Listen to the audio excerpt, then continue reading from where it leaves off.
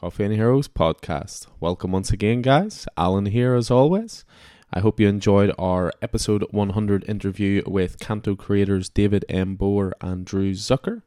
In true comic style, we knew there needed to be a variant to mark such a special occasion. So we lined up another creator we massively admire, and we got to sit down and chat to him too. So I hope you enjoy Coffee and Heroes episode 100B.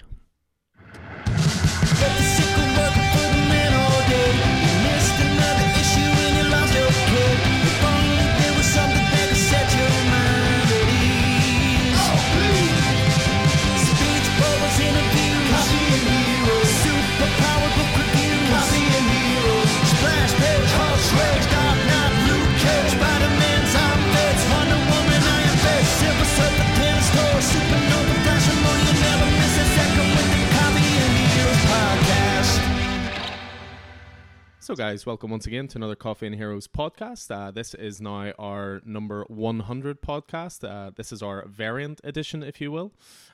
We chatted the other day to the guys from Kanto, David Booher and Drew Zucker, and now we're chatting to someone a little closer to home. So your host as always, Alan. I'm delighted to join by Mr. Marvel himself. Keith here. And Mr. Indy also.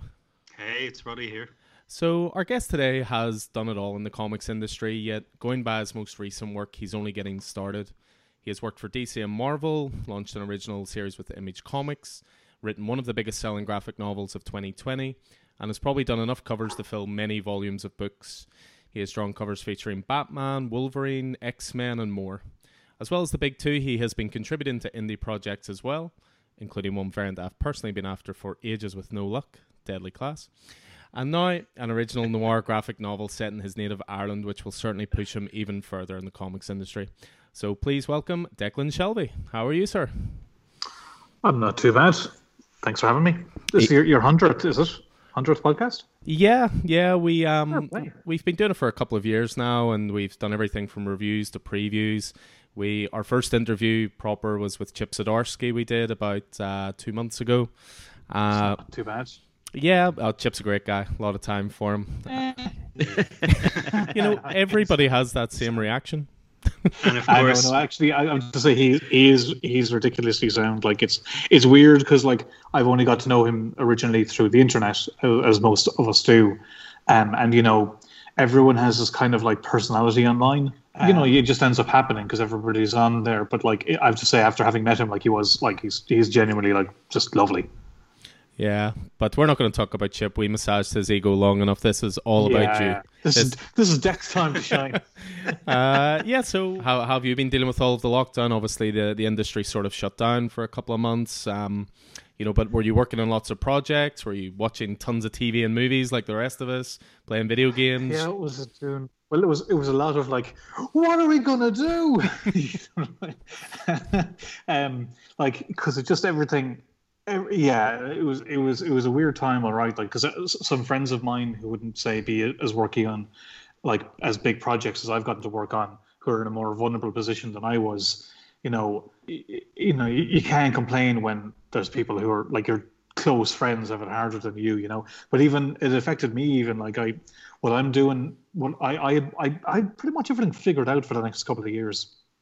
I was gonna do a thing with Marvel. And that didn't seem to pan out. But then after that, I was going to go and finish Injection because there's 2 more volumes of that. That's not really looking like it'll pan out. So like the two, I was fairly secure in knowing what I was going to do, which is great as a freelancer. Not many people have that luxury. But like, so I'm pretty much on everyone else's playing field now, where I've had the last couple of months has just been scrambling, trying to figure out like, what am I going to do? How am I going to do it? How will I pay the rent in order to do it? While everybody, it's weird. Like everybody was just having a hard time. But I think I did okay for a good while because I just basically gave myself projects to work on. Because if I had nothing to do, I'd go spare. So I did some short stories. I did one for Ice Cream Man that's coming out. It's going to be in print soon. I just did one for Stephen Mooney's Half-Assed Danger. Like I found things to work on, which kept me going. But like at the same time, I stay at home all the time anyway. So lockdown. The only thing is I'm much hairier than I was when this thing kicked off, because I kind of just told myself, well, I'm not going to see a human woman for a long time, so what's the point? You know? But yeah, so I would say I had it like I kept my head together until I'd say maybe a month ago. I think it kind of wore me down a good bit because I tried to keep myself like motivated and positive, but eventually, like, you know, the weight of it all kind of, you know, it hit some people harder, you know, and sooner. But you know, come through the other end and things are kind of looking up again. So, you know, can't complain. Very nice. So that sounds terrible. Well, no, it's nice. You know, I think we're all in that situation where, you know, things were very, very rough and unknown at the start. Is the shop closed, or are you open some days? Or? I mean, it's kind of similar situation to yourself, Declan, in that we were really busy leading up to it, and then obviously we had to close for a few months, but we found a way to make it work. We did deliveries to people's houses, we posted comics out, we stayed in touch, we had a massive back catalogue that we sorted out as well, so we've now launched our website. You know, It's a terrible, you know, situation that occurred, but after sort of a week of feeling sorry for ourselves, we used the time productively. And then we were lucky enough to reopen again there towards the end of May. So we've been back on track. The part of Belfast we're in is not the busiest in terms of footfall. It's easy for us to maintain the store and when there's maybe 4 or 5 people in it. But what our strength has come through community that we've built and through the regulars we have. And they're as regular as clockwork, and they support the store as soon as it reopens. So, but I think any store is like that, or has to be like that, because I know that a lot did close and stuff. And not to be unfair, but I think a lot of those that closed probably didn't have that community aspect. And like, I mean, retail was going this way anyway. You know, if you're not able to diversify how your money comes in, then you're leaving yourself open. You know, so like. Things like deliveries, like the stuff that you're doing, you just have to, you know. Yeah, you find a way to make it work. That's the key. You know, it's all well and good blaming the world, but unfortunately, as you say, everybody's in the same boat. So you know, you have to knuckle down, figure out a way to make it work, sure. And you know, go from there. And you know, we did more podcasts. We launched a YouTube channel. We kept really busy. So we've hopefully come out the other side of it anyway. That's great. Fair play, guys. Cheers. Well, tell us, Declan. In true comic book format, what's your origin story? How does a boy from Ennis in County Clare get to having your name as either artist or writer consistently on the cover of internationally selling comic books? How does that happen? Well, when you put it like that, it just sounds like I'm some kind of genius. But like. I don't know. It's kind of weird. I did a kind of a group call with some of the Irish lads there recently, and like we you know, we all started from nowhere, and like flash forward 10, 15 years, and then you've got all this stuff under your belt. So it's kind of like for a long time, it felt like nothing was happening at all. I would be delivering coal like on weekends and like working on my portfolio during the week, and it just felt like nothing was happening for so long. But then, you know, little things happen, like if you have your tiny little breaks, all these little tiny things, like where, you know, I would go, sorry, I should take a few steps back. So yeah, I was raised in Ennis, County Clare. I was like, I drew comics ever since I could pick up a pencil, but I didn't really know how to have a career in it, you know. There wasn't a map by any means. But I do remember finding out about Gareth Ennis and John McCrae when I was like 13. I found out they were from Ireland. I was like, what? They're from like I'd never heard of anybody from Ireland who did like proper comics, you know. And I will say, I think that's something that's carried through, because knowing that they could do it kind of helped give me the excuse that maybe I could do it.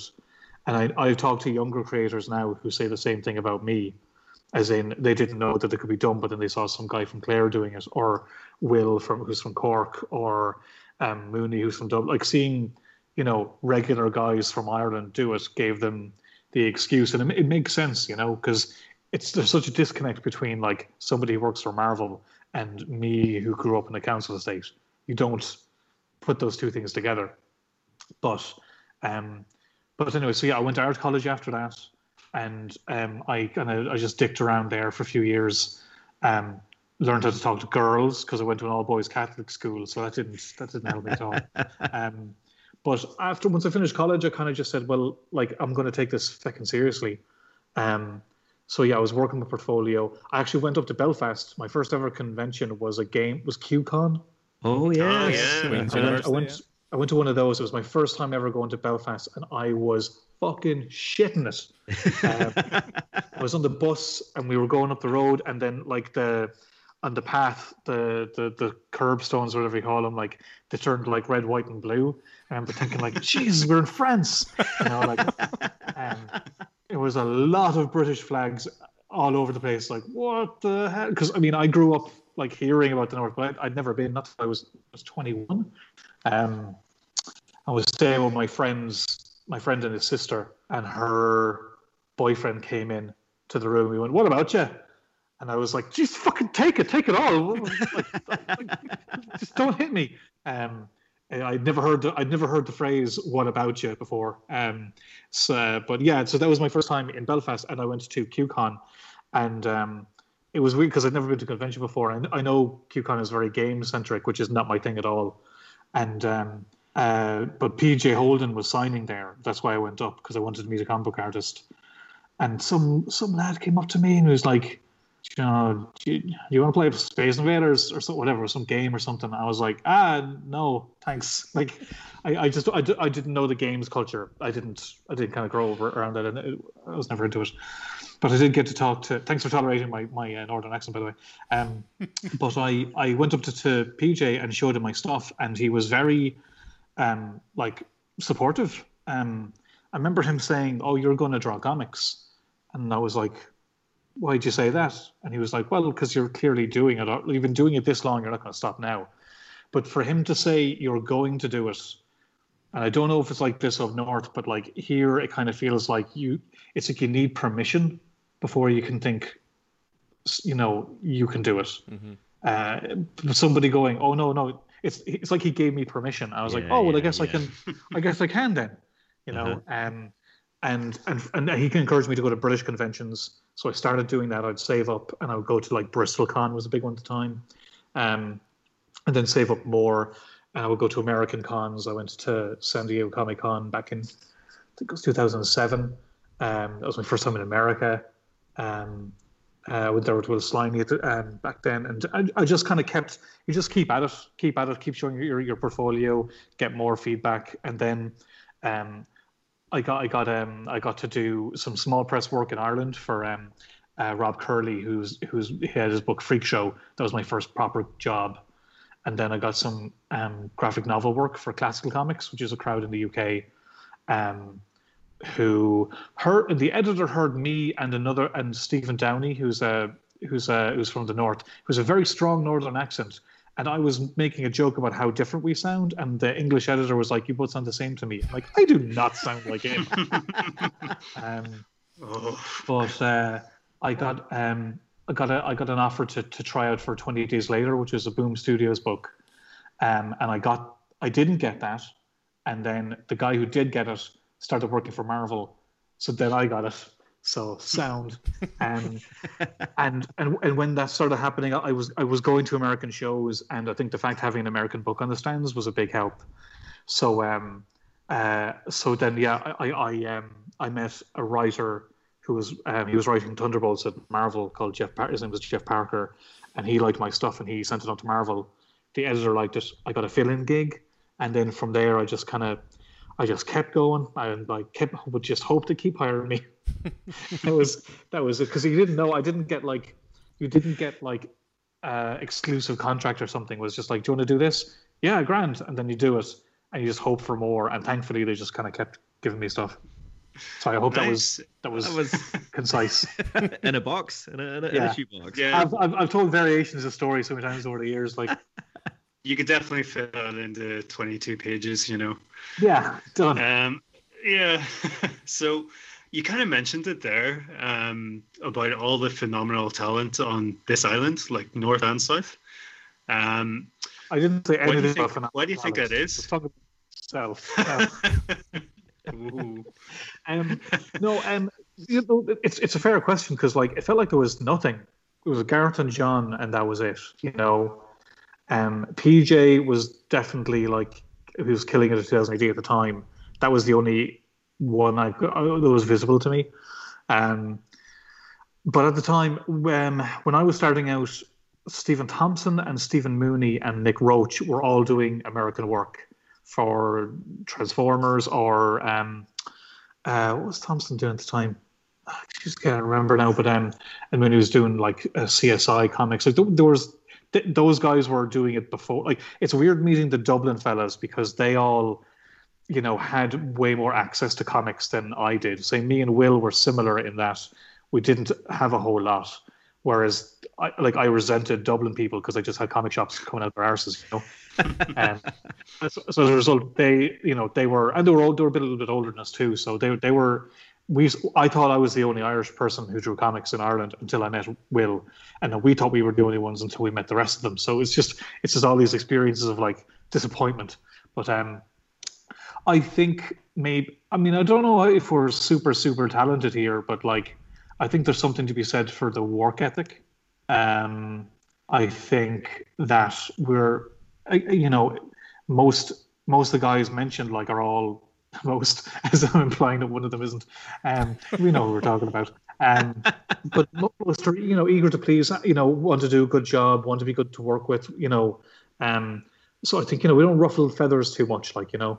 And I think we're all fairly supportive. I was talking to a UK creator one time, and they were saying that they envied the Irish comic scene because we were all supportive of each other, whereas they felt that the British scene was more in competition with each other.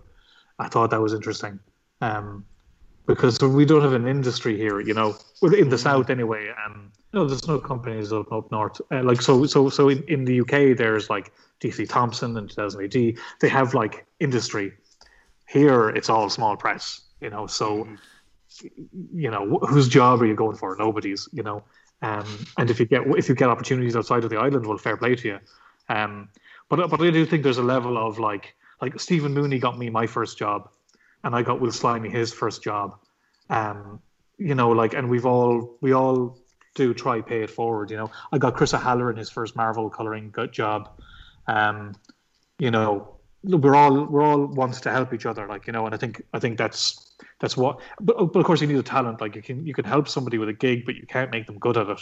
So I think there's been a creative surge and a level of like excitement and enthusiasm, and I think it's all kind of propagated to success for so many people.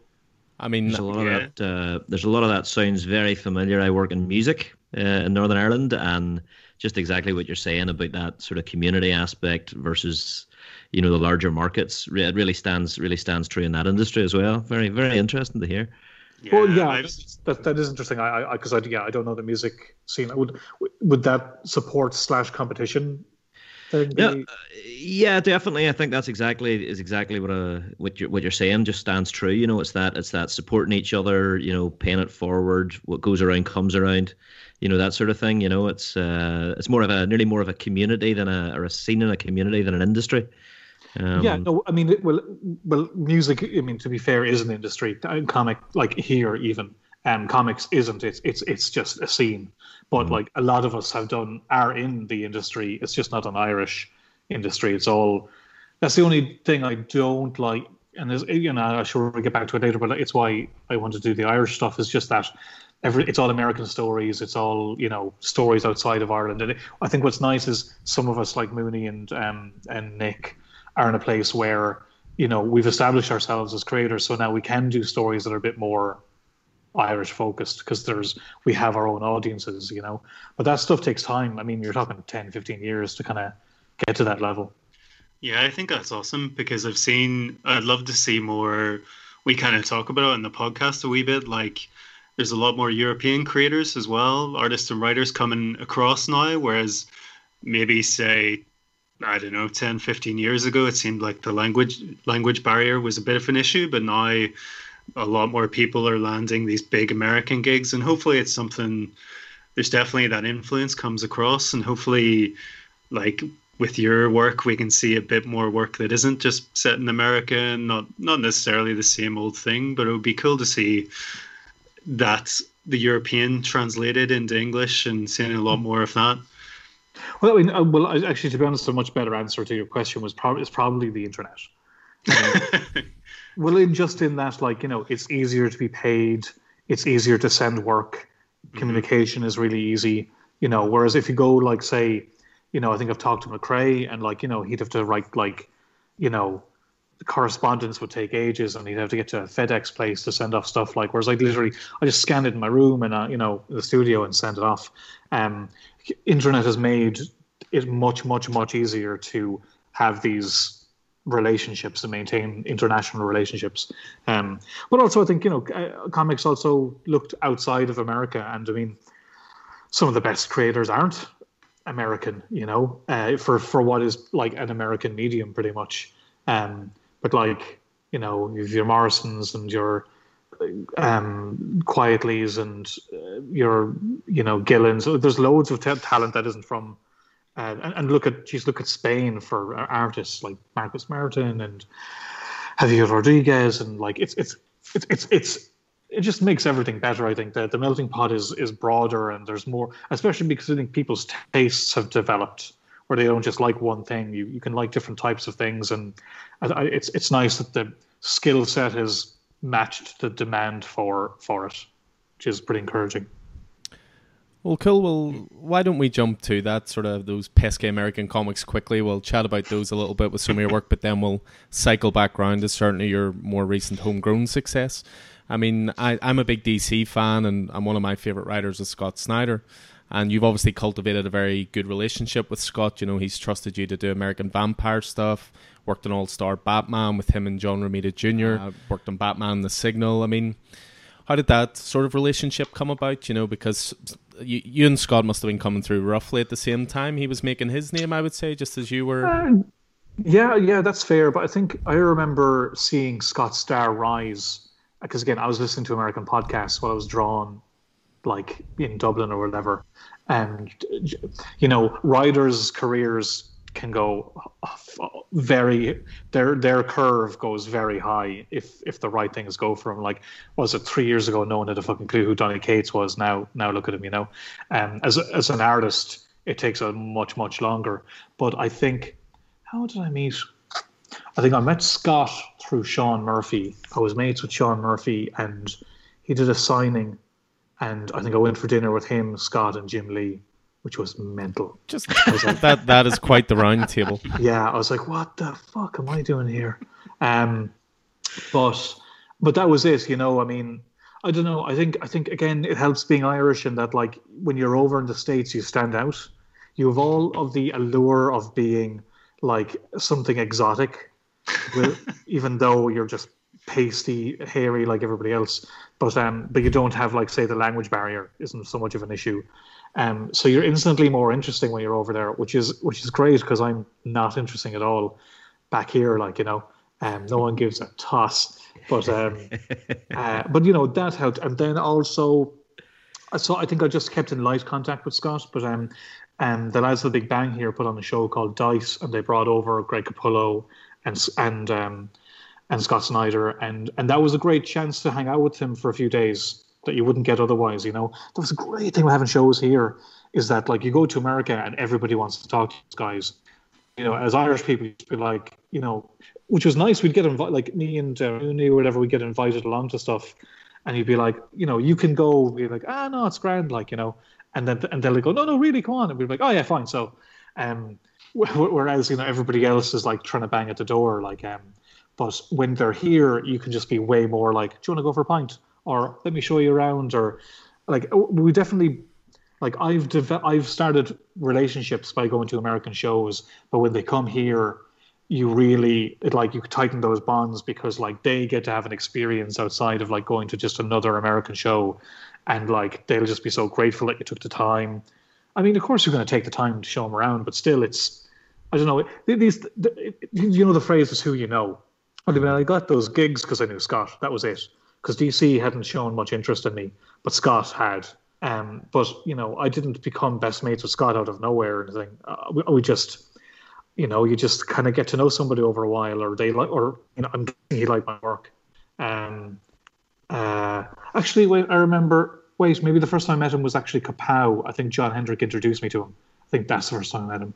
It's hard to say, man. Like it's been so many bars, and you know, I tend to close them out, so my memory's not the best. You know, but again, case in point, like by the time I worked with Scott, I'd probably known him 3 or 4 years. You know, so you know, a lot of it's like getting to know somebody and trusting them, and being a fan of their work. So, you know, I think the first thing I did with him was the American Vampire short story, and that went well. That was what actually Jason Aaron. So I got to work with Jason Aaron. That was savage.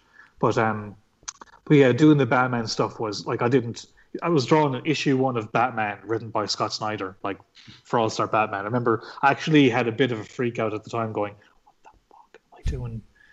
Like me, this gobshite, like what the hell am I doing this for?" But then again, you know, why question it if things are going your way? You know, just like shut up and just just take your medicine, you know. And that All-Star Batman, that was John Romita Jr. as well, one of our favorites. So, I mean, his work on Spider-Man and like Daredevil, Man Without Fear is my top 2 or 3 graphic novel ever. Like it just changed my life, and like just to be on a book with John Romita Jr. Like. Again, you're in the emails and you're like, does anybody know I'm here? I just sit quietly in the corner, like, yeah. You know? Pretty much, yeah. So like, I mean, yeah, it's crazy the stuff I've gotten to work on. It's like not only have I gotten to work at Marvel, which was the dream, but I also got to work at DC. And not only did I get to do that, I also got to work on Batman. And not only did I get to do that, I've gotten to work on like things like Moon Knight. And now like I just wrote and drew a Wolverine story. Like who the hell gets to do that? You know? So like I could be doing well for an Irish guy, which I was, but I'm in a weird place where in the context of American comics, I'm doing well, which is another massive leap in look to have. Like, so I can't. Yeah, I don't know. I'm a jammy bastard. Well, I think you also just answered the question there of whether you were a DC or Marvel guy growing up. Clearly, Marvel was the dream. So it was Marvel and Batman, to be honest. That's most people. Yeah, I mean, like it's I'm 38, so like it was the X-Men cartoon and the Batman cartoon and the Spider-Man cartoon. That was just everything for me. I mean, I didn't like a lot of the DC characters because they all just felt a bit stale. But I mean, you know, I would have said the same thing about Avengers. I remember before picking up an Avengers comic, I was like, because you know, and now they're the biggest thing in the world. But yeah, I mean, I'm showing my age because that's the stuff that just got me into comics big time. Yeah, and not to say I don't like DC. It's just I just didn't have the exposure to those characters at the age where you're just filled with enthusiasm and interest. You know, if I got to go to a comic shop, my mum would take me to Dublin for my birthday and leave me in Forbidden Planet for the day, and that's the only time. Sure, even Batman comics I couldn't get. You know, so it was just a lot of it was down to the exposure I had as a kid. But I'm not somebody who's like, you know, Marvel sucks, DC are the best. Good comics is all I really care about. And so those characters at DC I'd work on, but like the ones I'd have a little more enthusiasm generally would be Marvel ones. Cool. Well, speaking of Marvel, which is great because Marvel are the one that like to hire the most, so that works out fine. So tell me this: when you're getting those emails from Marvel, when they tell you the name of a character, who is your favorite character to draw when you sit down at a table? Who still excites you the most to get underneath your skin almost? I would be, well, to be honest, Wolverine. I love drawing Wolverine. And and I'm lucky I've gotten to do him a bit, with Return of Wolverine last year and just do the story now. And he was, when I did Deadpool, I couldn't have given a toss about Deadpool. I had no interest. But Wolverine and Captain America were going to be in it. I was like, all right. It was like Wolverine, Captain America featuring Deadpool. We like that. But I mean, I became a Deadpool fan by reading the scripts. I have to say, I mean, I am a convert to Deadpool. But Daredevil though is my like. I was reading something a while ago from a creator saying like, never let Marvel know the character you really, really want. I'm like, it's a bit fucking late for that because I spent the last 10 years saying I want to do Daredevil. But I mean, that's where, I mean, it's like a mix of Spider-Man and Batman to a degree, where you've got the physicality and the graphic design, and I like both of those things. And I've only gotten to do Daredevil on like 2 covers and a 1-page story I did for Marvel Comics 1001. So I've only really had like little tastes, but that's my bucket list character. So I feel like, I mean, maybe I'll never get to do it, but I'm hoping I can get to a place where I could like write and draw Daredevil, which, again, is a bollocks move, because like, who gets to do that? And not a lot of people. Frank Miller, me. It's not the same thing. But you got to have dreams, Well, that dream becomes a reality this new comic book day. For that rainbow. It becomes a reality this new comic book day because the Daredevil annual comes out, and you've obviously done the variant for that. Yeah, which, I mean, I was chuffed to get it. I like. It's weird. Part of me thinks I shouldn't draw Daredevil much, because if I ever do get to draw, and people will be sick of seeing me doing it. At the same time, like I'm just not going to say no to a Daredevil cover, But yeah, if at Marvel, I mean, sorry, I'm not sure if I answered your question, man. Did I? I think I did. Yeah, why not? Yeah, sure. I think you did. Okay. Well, in a lot of cases, like sometimes when I was starting out and doing Thunderbolts, it was like, this character. I'm like, who the fuck is that? And you have to do research and find out who they are. You're like, this guy looks terrible. I wonder if I can redesign them. So that was entertaining. And I will say, like, that when I did get to work on Batman, it was so intimidating. Whereas I didn't have that problem on any other project, because like even Venom, when I worked on that, it was a different version of Venom. So a lot of the kind of childhood dreams that would really like psych out your brain to work on wasn't so much of an issue, because I had an in on those things. But Batman was literally Batman, and I was literally getting to draw the Batman, and I remember having a freak out at that time. So sometimes it's better not to work on those characters, because you can just freeze up. Speaking of Venom, I saw on your Twitter the commission, the Agent Venom Spider-Man commission that you did there over the weekend. That was a gorgeous piece. Gorgeous piece. Yeah, it's weird because of COVID and everything, that like cover work dried up.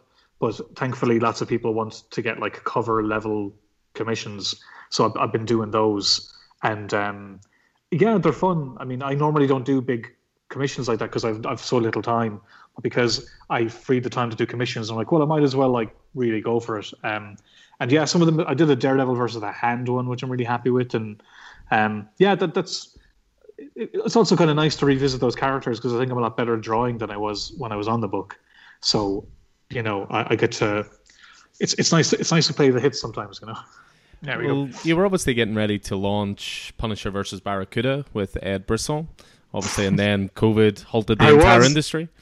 Is there any news on that? Is that project just on the back burner, or I know Marvel obviously slowed down production a bit more?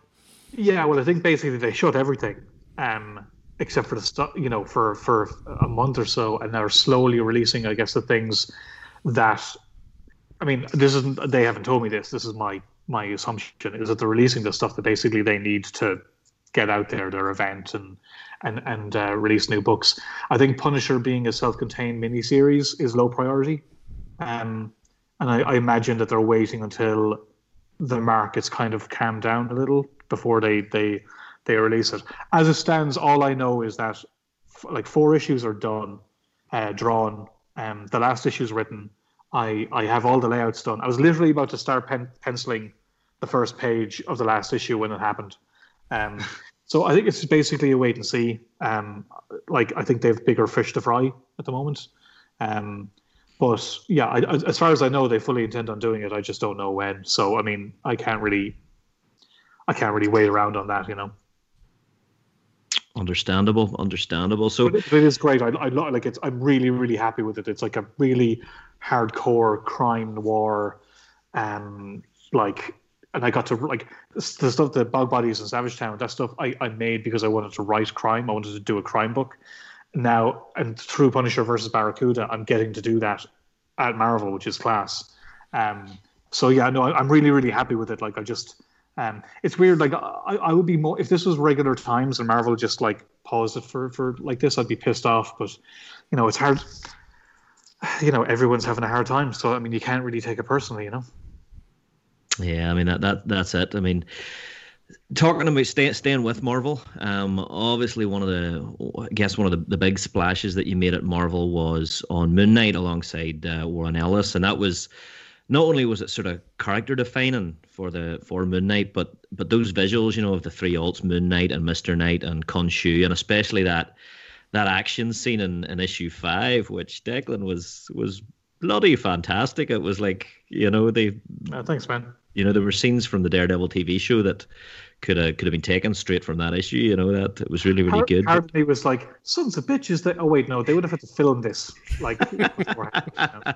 Yeah, but you know, and as well as that, I mean, that whole Moon Knight was really stylistic. The way you used panels to sort of nearly accentuate power with Moon Knight knocking his opponents, you know, out of the sides of the panels and taking, you know, the dropping out of the backgrounds, you know, you had really lovely backgrounds in there, but then when you zoomed in on the characters, the backgrounds dropped away, so the focus was really in the characters. It nearly felt like it was like a taking back of control of those tools that are very much part of being a comic artist, you know. And where did that style come from?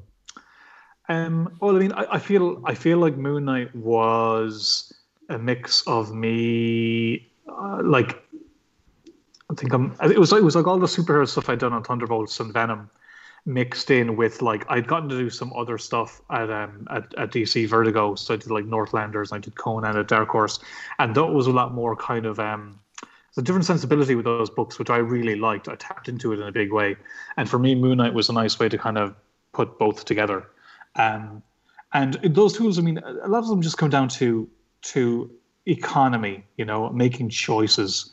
If I'm going to, I think like the issue 3 of Moon Knight, the Ghost Punks one, I drew this like shot of New York City with people walking around in the snow, and it took me fucking ages to do it. And I rendered everything, and it was all grey washed and with snow. It was just filled with detail, because you know that's where I establish and bring you into it. And this is where you are.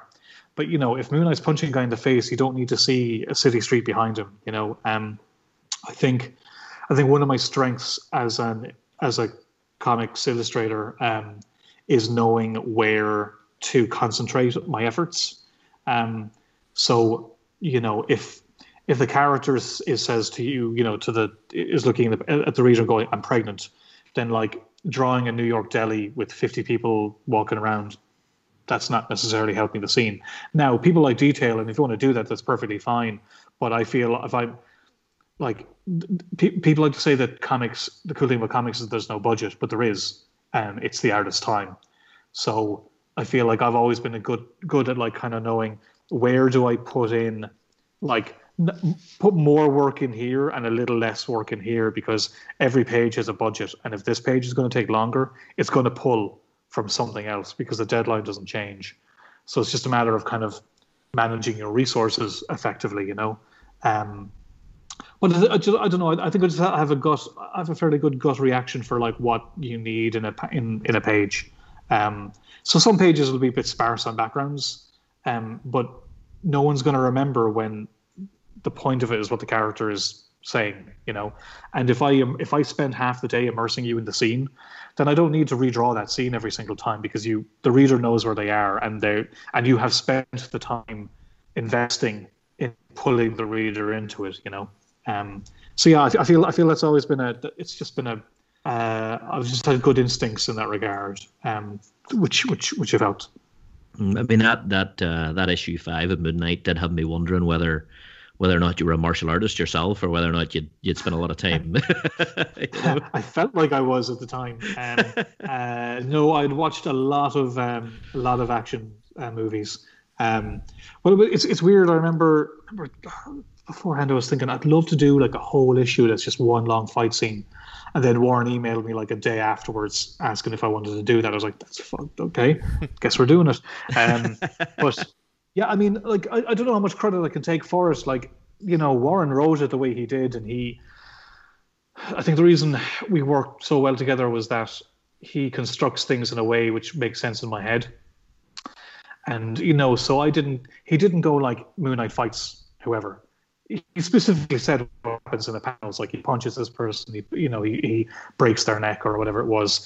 But I think what I am good at is laying out the geography of a scene and making sure things connect, you know, one to the other. So if you take any of those panels from Moon Knight, it's not like one panel is cool. I feel like it works because the panel next to it works, and the panel next to it works, and the panel next to it works. So it works as a sequence. And that things connect and they feel like they push through rather than, you know, so like, yeah, Warren didn't say how to do that. Like for me, it's the execution that really nails things. You can take a bad script and make it work. Not that it was very important for the bad script, he didn't. But he also gave me the freedom to just really. Moon Knight was like I got to play solo for 6 issues, you know. But like they nearly killed me, but I really got to show what I could do on those. I'm really grateful for that opportunity. And in a weird way, like all the other books are way more ambitious. The sniper one, the ghost one, the one where he's in your man's fucking brain. That was that would nearly kill me for sure. But if weirdly, the 5th one is it's the most grounded one of them all. It is.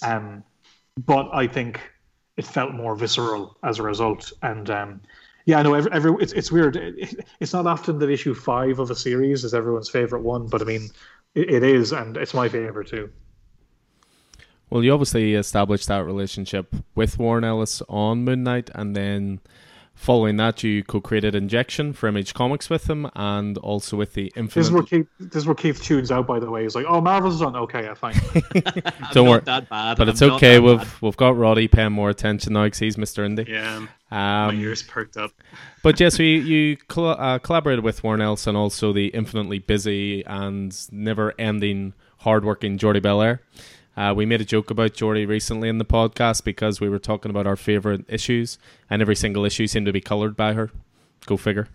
It's very, very, very, very, very good.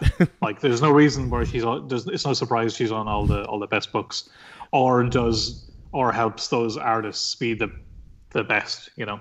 I mean, how was that collaborative process working at Image compared to Marvel? I mean, I'm guessing with Moon Knight you had a certain amount of freedom because it wasn't Spider-Man or the Avengers or that kind of thing. But obviously Injection is 100% your own creation. I mean, how was that collaborative process? I mean, it was pretty much the same, to be honest, in that, you know, so we worked in the same studio at the time, and you know, and I'd have some ideas or run it by her, and she'd like them or wouldn't like them, however it went. But I mean, it was the same even working with Warren. It was like Marvel gave us a good bit of room, a good bit of space on Moon Knight. So if anything, it was a good trial run to see how like a creator-owned book would do.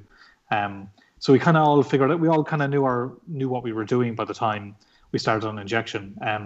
Injection was a little bit different in that we put more visual stuff in at the beginning.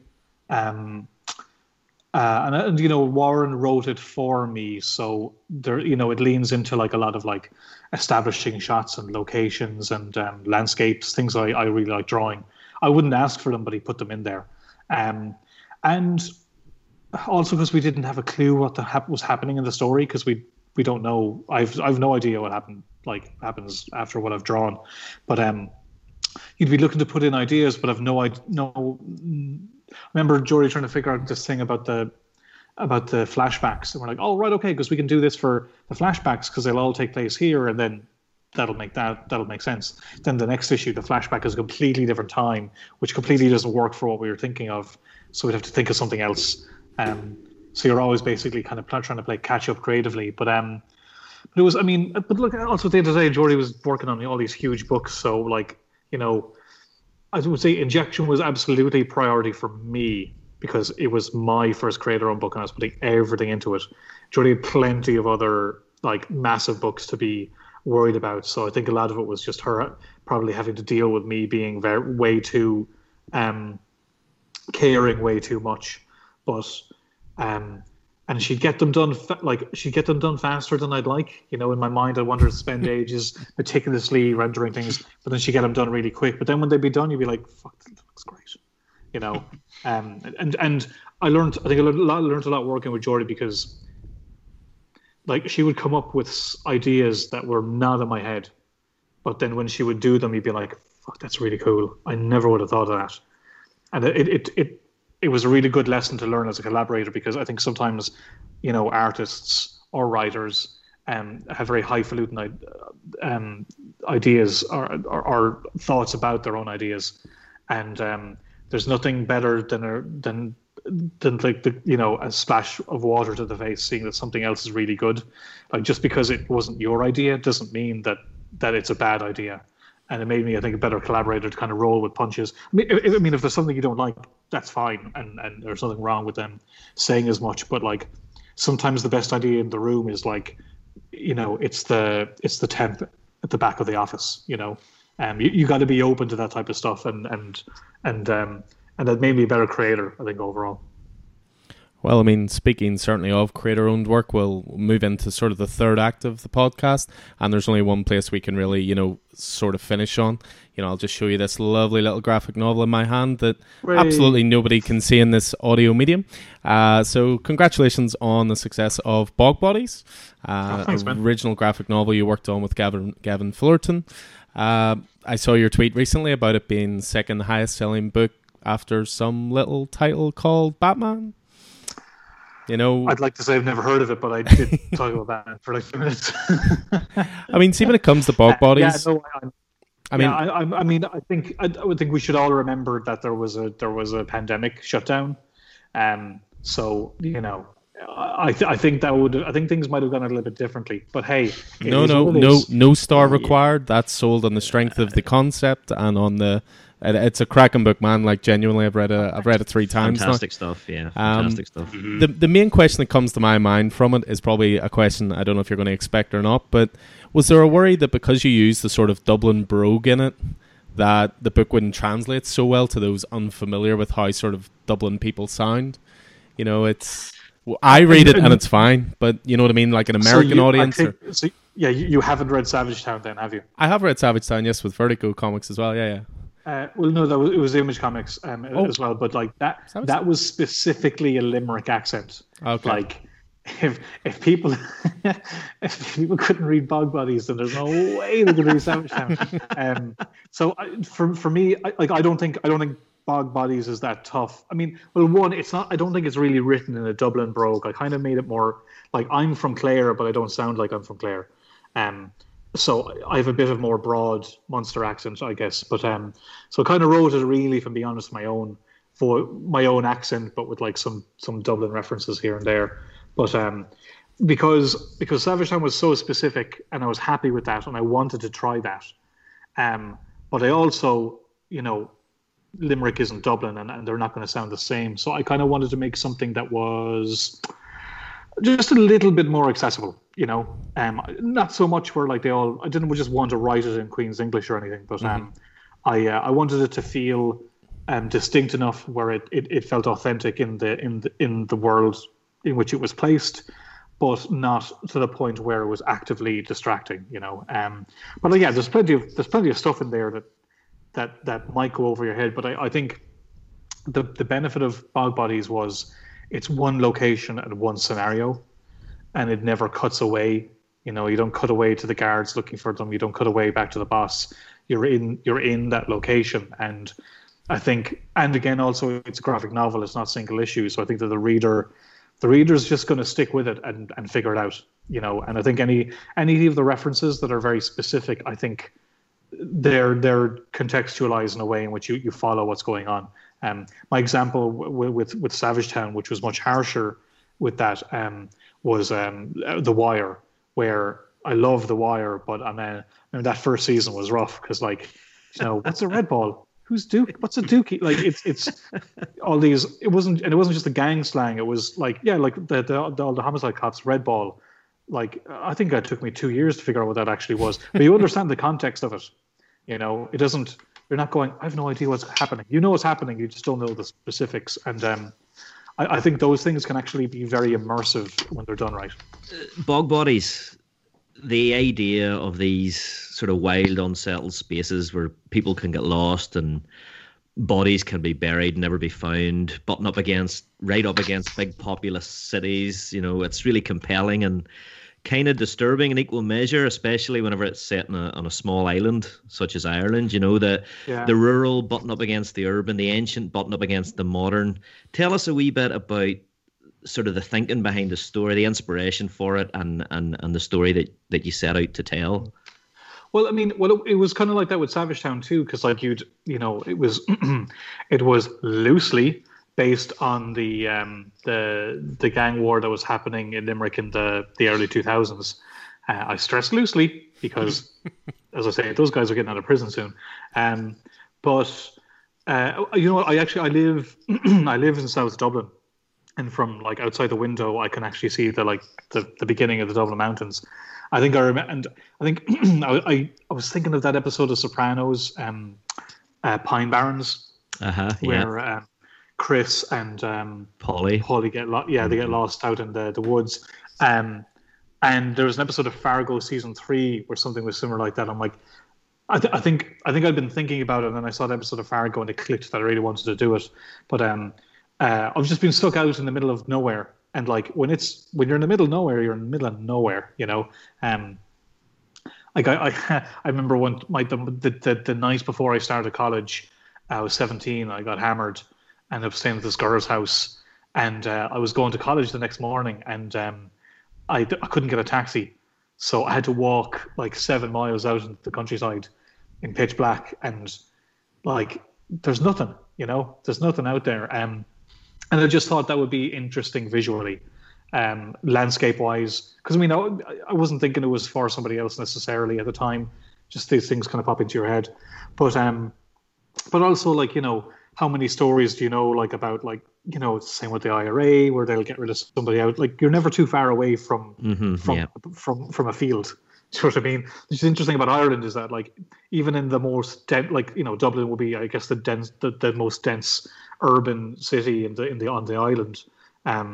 Belfast seems more kind of spread out, but even at that, like it takes 20 minutes to be out, and like I get a taxi home from the pub when I went to the pub before COVID, and like there'd be foxes on the road, you know, like yeah. And I don't think it's not the same, like say for something like America or maybe even in the UK, that those areas are just far more urbanly dense. And I just thought that was interesting, you know, that you can be a cosmopolitan, whatchamacallit, and, you know, in just 20 minutes you can be in the absolute middle of nowhere. And I guess I just kind of I glommed onto that idea and just stuck with it, I guess. And to great effect. Oh, thanks. Yeah, absolutely. So what was it like working with Gavin Fullerton on the book? So what experiences did you learn through your years of great like sequential art and cover art as well? What did you learn as an artist that maybe made you a better writer? Nothing. I was already brilliant at that stage. Yeah. So no. Well, I mean, it wasn't my first experience. I think I learned more like previously because I was, you know, that's when I was trying to figure myself out. By the time I was writing Bog Bodies, I had enough experience writing, and where I had a good idea of what I was doing by then. And I feel the job I really have to do is not, you know, get in Gavin's way. Because again, like, you know, just because I'm an artist and I'm writing doesn't mean, like, you know, I think people had the idea that, like, I think I read a review or something where somebody said that I art directed Gavin, which isn't true at all. Like, we'd have feedback, and I definitely gave suggestions sometimes if I thought that like something wasn't quite working, but like, you know, that'd be 5% of the whole thing. Like, the point was to write something for Gavin. I'd met Gavin years previously, and I really liked his stuff. And he had done a lot of zines, but no major work. And I really wanted to read a graphic novel by Gavin. Of course, in the end, he ended up doing it at Boom Studios, but because we were talking about Bog Bodies before he got offered something at Boom, so he asked if he could do that. I was like, yeah, fine, whatever. No, but yeah, for me, just trying to not get in the way. Like I definitely have an idea what I think something should look like, but you put that in the script, and I'm trying to think of a couple of examples maybe where Gavin wanted to do something differently, but I think we had a fairly good, like we draw differently, but I think we have a very similar visual approach. So when I started getting the layouts in and stuff, I was like, yeah, this is how, for the most part, it was fairly close to how I would see it or do it. So I think his massive strength in his character designs, which I don't think I have. So I think Killian and Neve, and they all look so much more interesting than what I would have drawn. To the point where because I was writing it as Gavin was starting to draw it, and when I saw the drawing of Jerry and what a malicious looking fucker he was, that's why. I think Jerry would have been a lot more generic had Gavin not drawn that character. Seeing that like crazy boggle eyes of his, just made me want to write that face, you know. Which is when I'm happiest is when the art coming from the scripts comes back to me and it informs the scripts more. Yeah. You can't always create that scenario. But I find it really rewarding when I feel like you're really collaborating because it's feeding, each aspect is feeding itself, you know? Yeah, that was what Jerry was one. I don't know. That gave me a really uneasy feeling. The sort of person, I guess, nearly like Begbie and Trainspotting. You're like, this could go either way here, and I am not comfortable sitting next to this guy or sitting near this guy or reading about this guy. Yeah. I mean, I will say it's weird writing that character because there's something kind of fun about it. It's like, wow, this is a horrible thing to say. Should I be liking this? Because it's like a tap door to some horrible part of you. But no. But I mean, he also. I mean, you needed that kind of ticking clock, which is what he is. You needed the specter of death, which is what he is. Because it was just Kino. Kino's too much of a mate to be that scary for me. And yeah, I just think the way Gavin drew him gave him an edge that really just pushed that for me. And it was my favorite. I think it was my favorite character in the whole thing, which is horrible, but they're all horrible. So you know, yeah, there's really no heroes. There's really no heroes in that story. No, well, those are the best stories, I suppose. Sometimes, aren't they? I'd say we're all, you know, relatively the same age. Like I would have grown up watching like The General, In the Name of the Father, like all those kind of that kind of explosion of Irish cinema, which a lot of it was crime based. You know, I mean, like The Snapper, it was the crime film, but like there was a lot of kind of contemporary Ireland seen in film that hadn't been seen before. And I remember really liking that. So it gave me the idea to do Savage Town because The Snapper is set in a council estate. And like, I didn't grow up in Dublin, but I knew a council estate. And I remember thinking like, I've never seen that in a comic and that would be interesting. And so same with Bog Bodies, whereas like, you know, I didn't grow up in a bog or anything. Although, you know, it might sound like I do, but I did. But I liked that kind of, I guess I wouldn't call it noir, but there was definitely a kind of a dark edge to a lot of stuff coming out around then. Like a lot of my favorite films are those films, and I guess, you know, if Savage Town was my Roddy Doyle inspiration, this one was either like my Jim Sheridan or you know, one of the McDonough brothers inspirations. You know, like that's like, yeah, even those films, like they have a certain kind of cynical, satirical mood to them, and I love those types of films, and I like telling those types of stories, and you know, you can't necessarily do that with Deadpool, you know. But I know it feels like you're putting more creative energy back into the pot, which was really it was satisfying in a way that nothing else I'd ever done had been. Yeah, there's a real bleakness to it too. I was just going to ask you briefly before we wrap it up. I know you haven't you're not like Declan Shalvey artist and then Declan Shalvey writer, but art cred is obviously something really important to you. You're forgetting Declan Shalvey lover.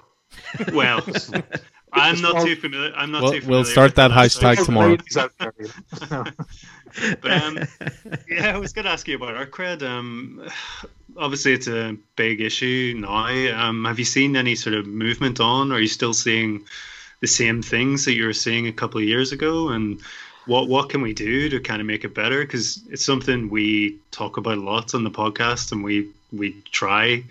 But well, I mean, look, you'll try and you'll fail. I fail. I mean, I know there's definitely times where I don't feel like I gave Gavin his due on Bog Bodies in press, where I might have even forgotten to mention him a couple of times. I don't think so, because it's in the back of my mind. But like, you know, being the writer on something and doing so much of like the promotion for it, you know, you're trying to be aware of everything, and sometimes something slips. And I think, like, you know, I've stepped off on the art cred thing for two. I mean, not that I walk any of it back. I mean everything I said. I just don't. I'm not like a dog with a bone with it anymore, because two reasons. I think I found that whenever I tried to talk about it in like a constructive manner, the conversation would be pulled away from me on the internet and turned into this ugly artist versus writers thing. Which, well, yeah, that's just everything, isn't it? Sometimes it is, when you try to have discourse. And that's not my argument. It never has been my argument, but it would be warped every single time. So every time I'd try to talk about it, that would happen. So then you have people making digs at each other, and then it just became antagonistic. And I remember looking at my computer going like, what the fuck? This isn't what I'm talking about. You know, the best. Like, some writers are wankers, absolutely. And some of them take advantage of artists. But most are your best defenders. They're your collaborators, you know. I think there's things that propagated, like, you know, bad reviews or inconsiderate reviews, or people talking in a shorthand. Like, how often would you talk about Hickman's Avengers or Remender's X-Men? Because more people who work on those books, the harder it is to speak about them in singular visions. So as a point, I try and only do things that are like that, because then it's easier. You know, I saw a couple of headlines that were like Shalvey's Bog Bodies. And for being honest, like, I didn't argue because I was just so fucking tired.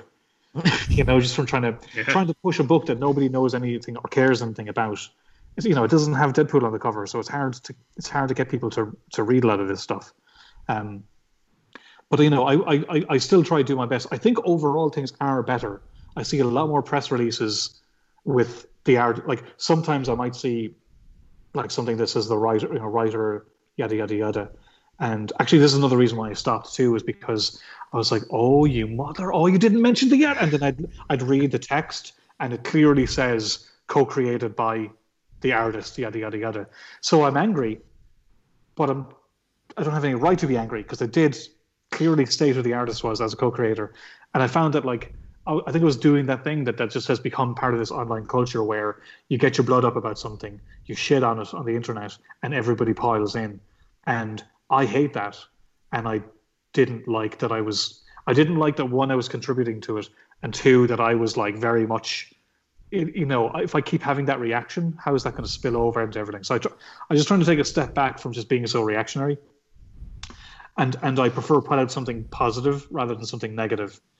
You know, saying that, now I'll still mention it the odd time. I guess I just, I mean, also I was getting made fun of a lot for being the art cred guy, which, you know, is fine, but it was also exhausting. But you know, I didn't want the campaign to speak to who I was. I want the work to do that. Mm-hmm. And there is you know, I think it was getting to a gray area where that is who I was, and that's not. Like, I want to be somebody who's definitely helping that conversation.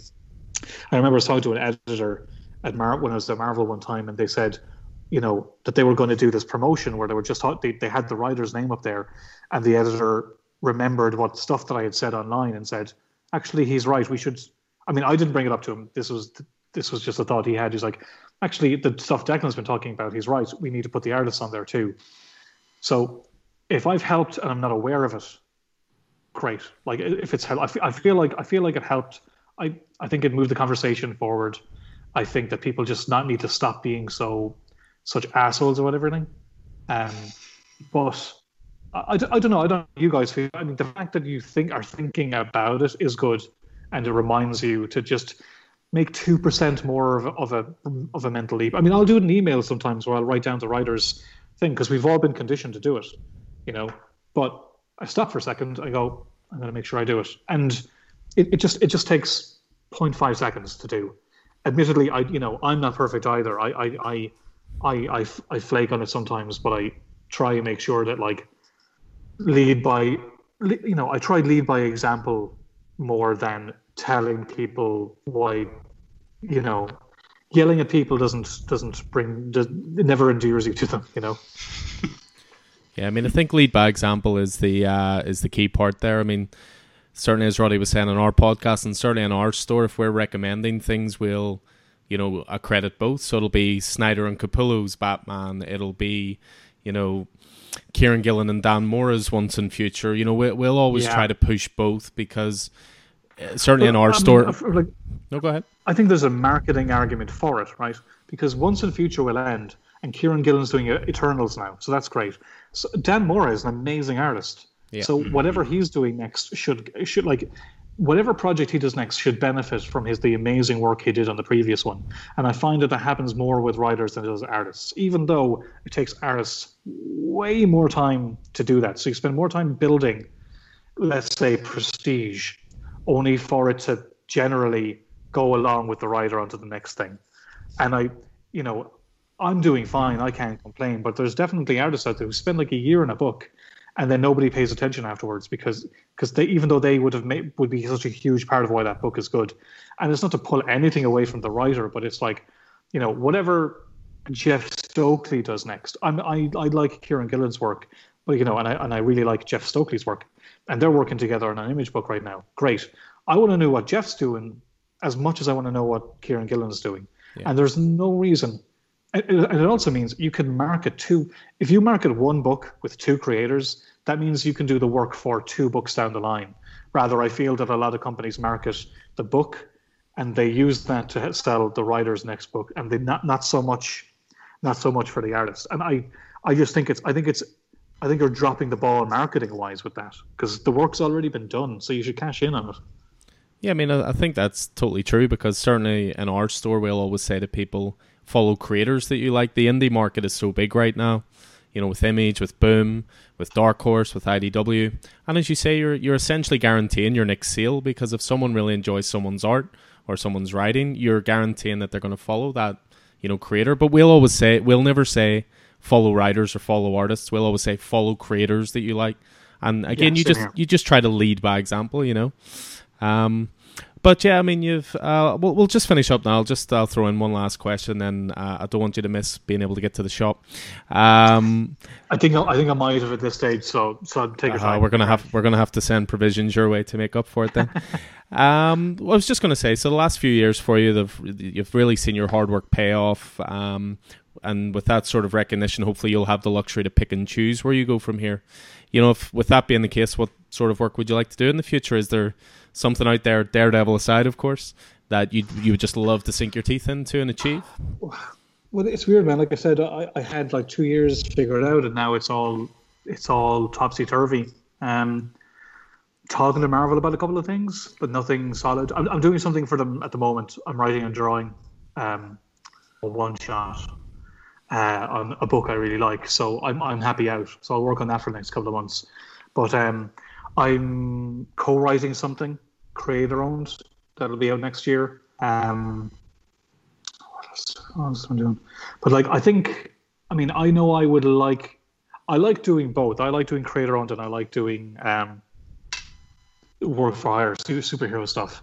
So, I mean, I think the one thing I have is I want to write and draw from now on. So I talked to Marvel, and because they were saying what you want, asking if I wanted to do stuff, and I was like, I just want to write and draw. I don't really want to work with anybody else at the moment. I feel like I think creatively, it's the next step for me, because I've written for other people, but I've only, the only thing I've written and drawn are some shorts. Well, actually, wait, some short stories, like the Wolverine thing I just did. I'm really happy with.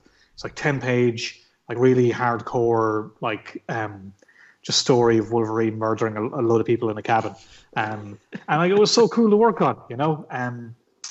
So I just want to do more of that, you know. I think I'm gonna, whatever I draw next, I'm gonna write, be it at Marvel or be it at Image or whatever it is. I haven't quite figured out yet, but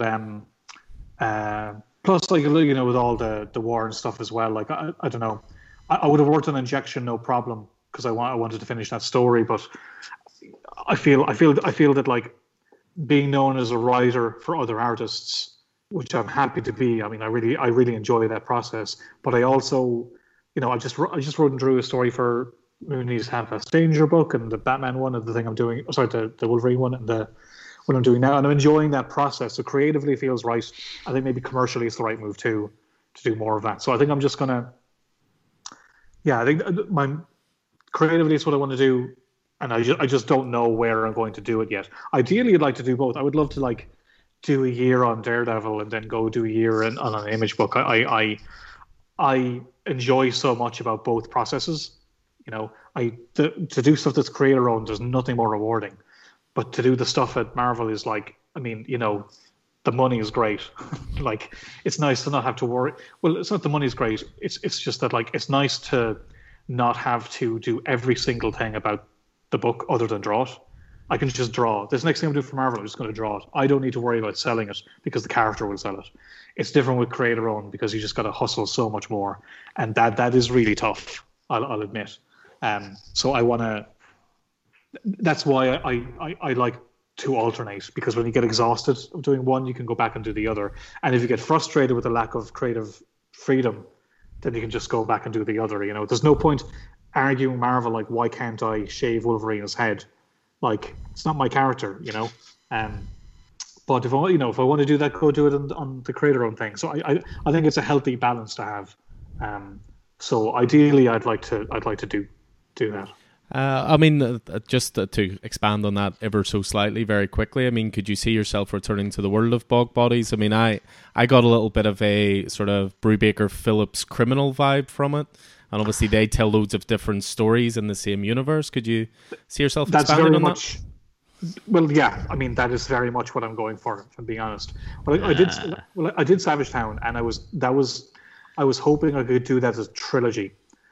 But the book didn't do well enough, just to be frank. It did well enough for the book to make a profit, which it was great. But if you're going to do Volume 2, it's going to sell less than Volume 1, and Volume 3 will sell less than that. And that just wasn't feasible. Like, while 1 can be a success, 2 wouldn't have been, you know. So I was like, but I really wanted to do more stories like that. So I actually had Bog Bodies was an idea I'd pitched to Vertigo, that they were interested in, but then when Savage Town was announced, they bailed on it. So good for me. I got to do it as Image instead, so I'm happy. But yeah, there's more stories I'd like to do in that world. Because my running joke is that basically I'm getting to do my own criminal, but it's set in Ireland. And you know, there's plenty of. I know I want to do, like, so I wouldn't do a sequel to Bog Bodies, but I would like to do another one in that world. So I have an idea, and I have an artist for another one, and I think I'd like to write and draw one as well, but I think that would have to be the last one. So I'm not sure. I don't know. I definitely have like two more of those books. I definitely have in me, but I also don't want to do it indefinitely. So I might. But then again, it all depends on sales. I mean, Bog Bodies has done well, so I'm quite happy with that.